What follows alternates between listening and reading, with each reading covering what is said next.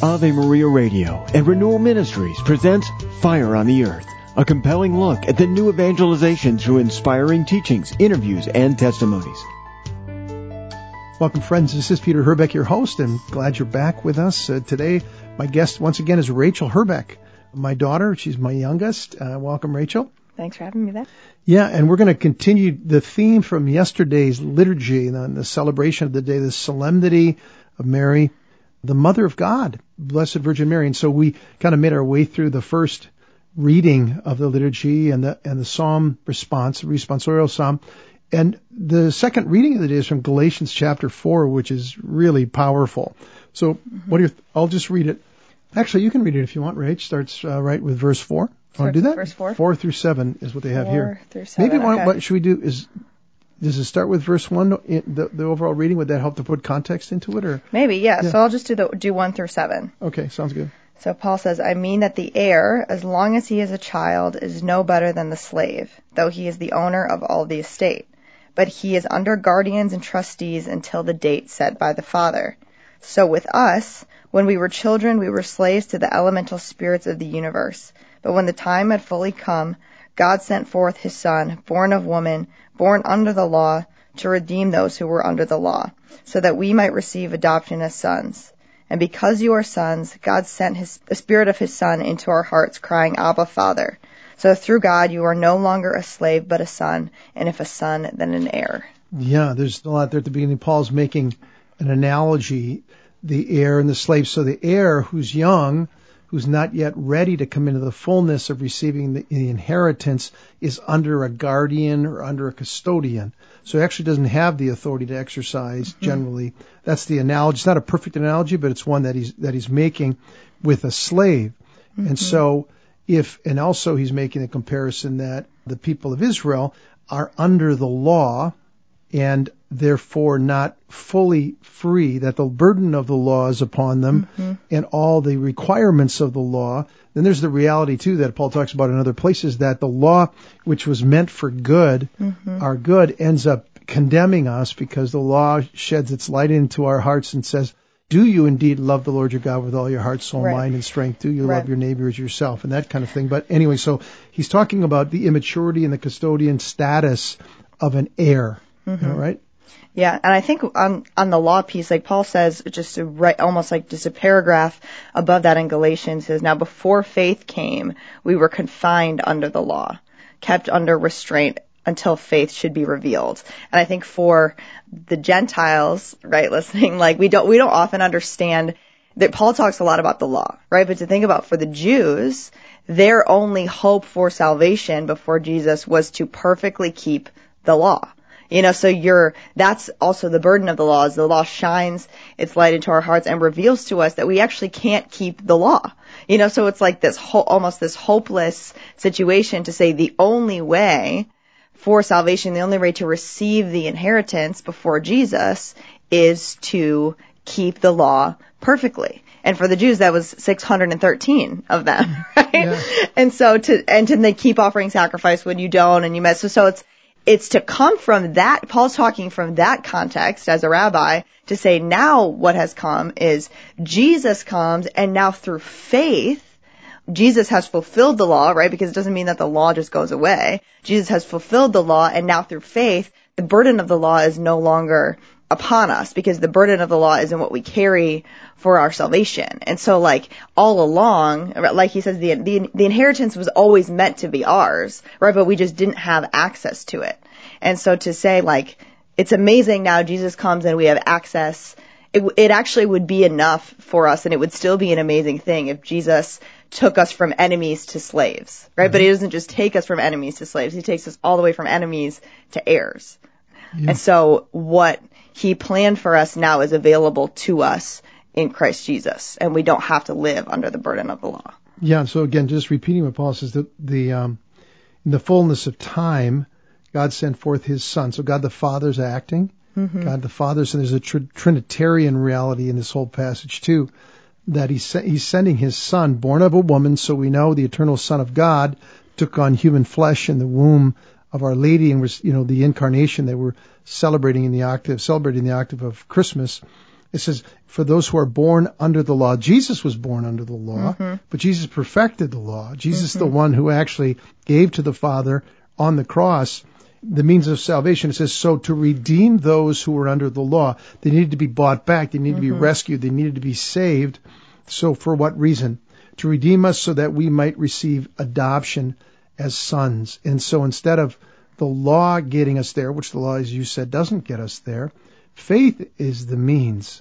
Wow. And so, we can actually fall into this legalism stuff in a way, a wrong relationship to the law. Let me put it that way. You mean the commandments still matter. The 10 Commandments matter. The laws of God, the laws of the church really matter. But we then can reduce Christianity to moral striving, to moral, and trying to keep track of everything. And at the end, do my good deeds outweigh my bad deeds? And we bypass the gift. We bypass faith and the fact that really the salvation we give is God's gift to us. It's not something that we earn, that we can make a claim on God, but God is acting supernaturally to make a way for us to become his children, to be adopted. Yeah, Paul says in kind of with this inheritance language a little bit, like the money language, he says in another place, I think actually in Galatians, he talks about, it might not be Galatians, but he talks about how if somebody works, like if you're hired by somebody to do something and you work, them paying you is a just thing to do. Them giving you your wage is a just thing to do. But that's not what we often approach it that way with salvation. I mean, like, God, I did all of these things. Now give me my payment, which is salvation. And Paul's saying salvation isn't your just wage. If God gave you, even after all your good works under the law, if God gave you what is due to you, it would still be damnation. It would not be salvation. Right? And so that the change there is Jesus. And I think just as you were reading, if any of you have listened to the shows we did previously this week, we just ended yesterday's show by talking about the fear of the Lord. And I think this is where when reading scripture and approaching who Jesus is comes in something like this. Like if you just read that line, God sent his son, born of a woman, born under the law. And so when the Holy Spirit gives us revelation of who Jesus really is, and then we go back and read into scripture something like that to think about Jesus being born under the law. Like Jesus coming to earth, like that's so shocking, to think about with the revelation of who Jesus Christ is, and then just thinking of that simple line, Jesus was born of a woman and born under the law. So the thing that was a burden to us that we had to fulfill for salvation, Jesus comes and he makes himself subject to all that we're subject to. We just read that stuff so casually. Jesus was born, like the one who gave the law came and was born under the law.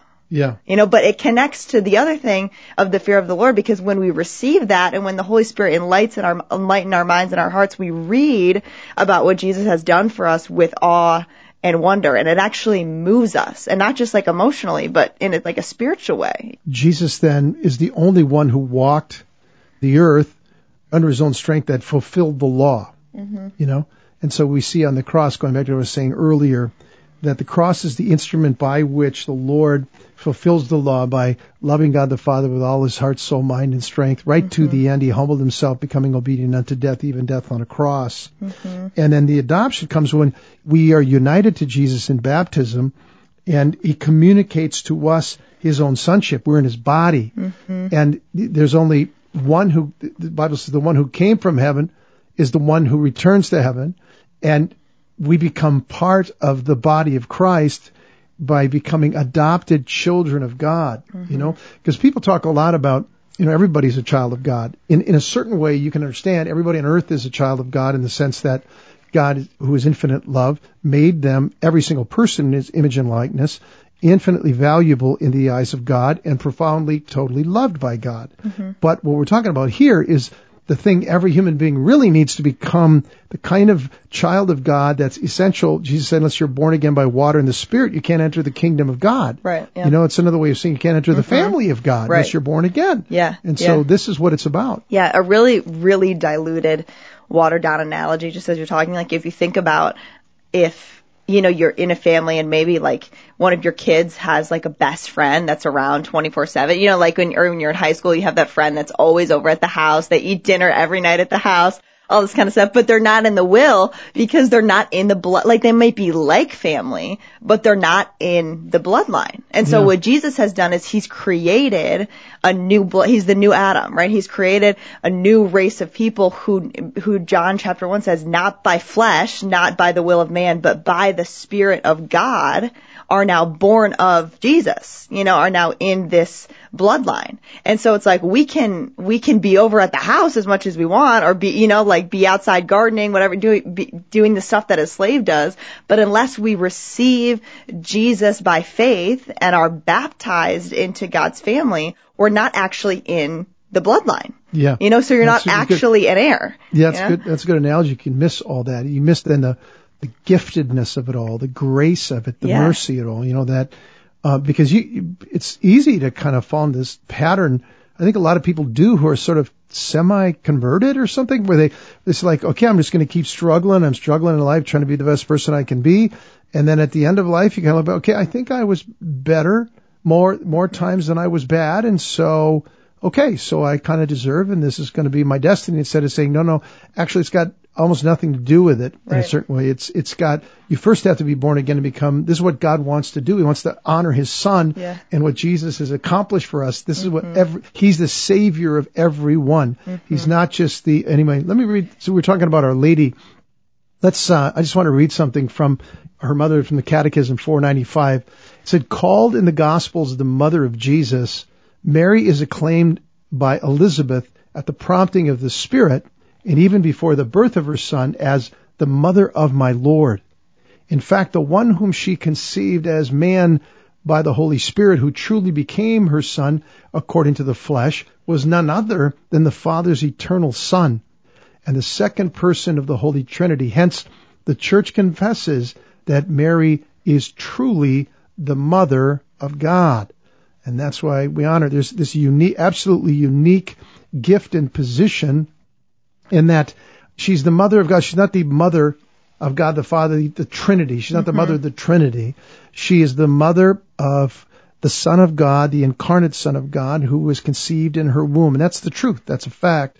And so we also know, and it talks about in the Catechism, that Mary, who participates so uniquely in all this saving work of Jesus by her yes, which you can talk about tomorrow a little bit more because we're kind of running out of time, but Mary herself was preserved from original sin by the saving work of her son Jesus Christ, that by the decision of the Father and the blood of Jesus essentially was applied to her life at her conception. And so she's really saved by her own son, which is a beautiful, beautiful thing. Right. Again, and the Catechism talks about actually that immaculate conception. This is where it goes back to this passage too, is said when the time had fully come, or in the fullness of time, the Catechism talks about how the beginning of that fullness of time, the Father appointed that was at Mary's immaculate conception. So when the beginning of the salvific work started was when Mary was immaculately conceived, not just when Jesus came, but because Jesus' blood was working in her life to preserve, that was the fullness of time.